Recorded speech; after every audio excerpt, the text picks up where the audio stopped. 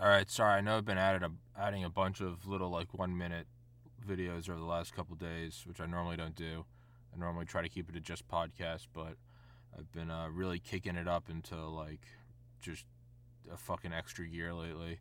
Um, like I said yesterday, podcast is now also on Brighteon and CloudHub, in addition to BitChute, Odyssey, Spotify, Rumble. Instead of just Patreon, you can now go support it on Locals or Buy Me a Coffee, and I'm also going to link the PayPal. Maybe you don't want a subscription. Maybe you don't want to sign up for shit. You just want to throw me a couple bucks. So for everything that everybody pays, from Locals, Patreon, Spotify, Buy Me a Coffee, whatever, I siphon that off every month and I put it into a separate account, and that's the savings to keep this podcast going. I don't spend $20 here on this, that, or the other thing. I siphon it all away, and it adds up over a year. And the goal, I'm very open about how my private funding goes until April 2024. I'm putting aside a stash to keep this podcast going past April 2024. So right now, I think I've put away about a year of expenses with my own money, but I'm supplementing that with Patreon, Locals, Buy Me a Coffee, and PayPal. So every $2,000 I make, I can put aside about another month of living expenses, like bare bones, Spartan conditions living expenses. But I have until April 2024 to turn this podcast profitable. That's when my private funding runs out. I've put aside enough money to get until about April 2025.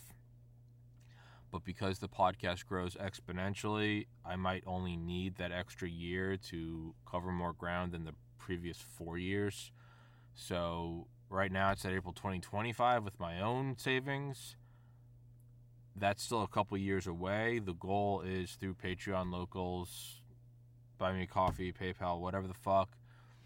The goal is to, between now and April 2025, add another year of expenses to get it to April 2026. By April 2026, push it, all the while hoping and praying that I get some sort of contract that then kicks the deadline down the road a year or a decade. So that's if you do support this, that's what you're supporting. You're not supporting beer money or weed. I have all the video games I need. I have all the podcast equipment I need. I've got a 1-bedroom apartment. I'm fine. It's pushing the deadline farther and farther down the road in hopes that the exponential growth of this podcast will finally kick up. And why do I need to do that?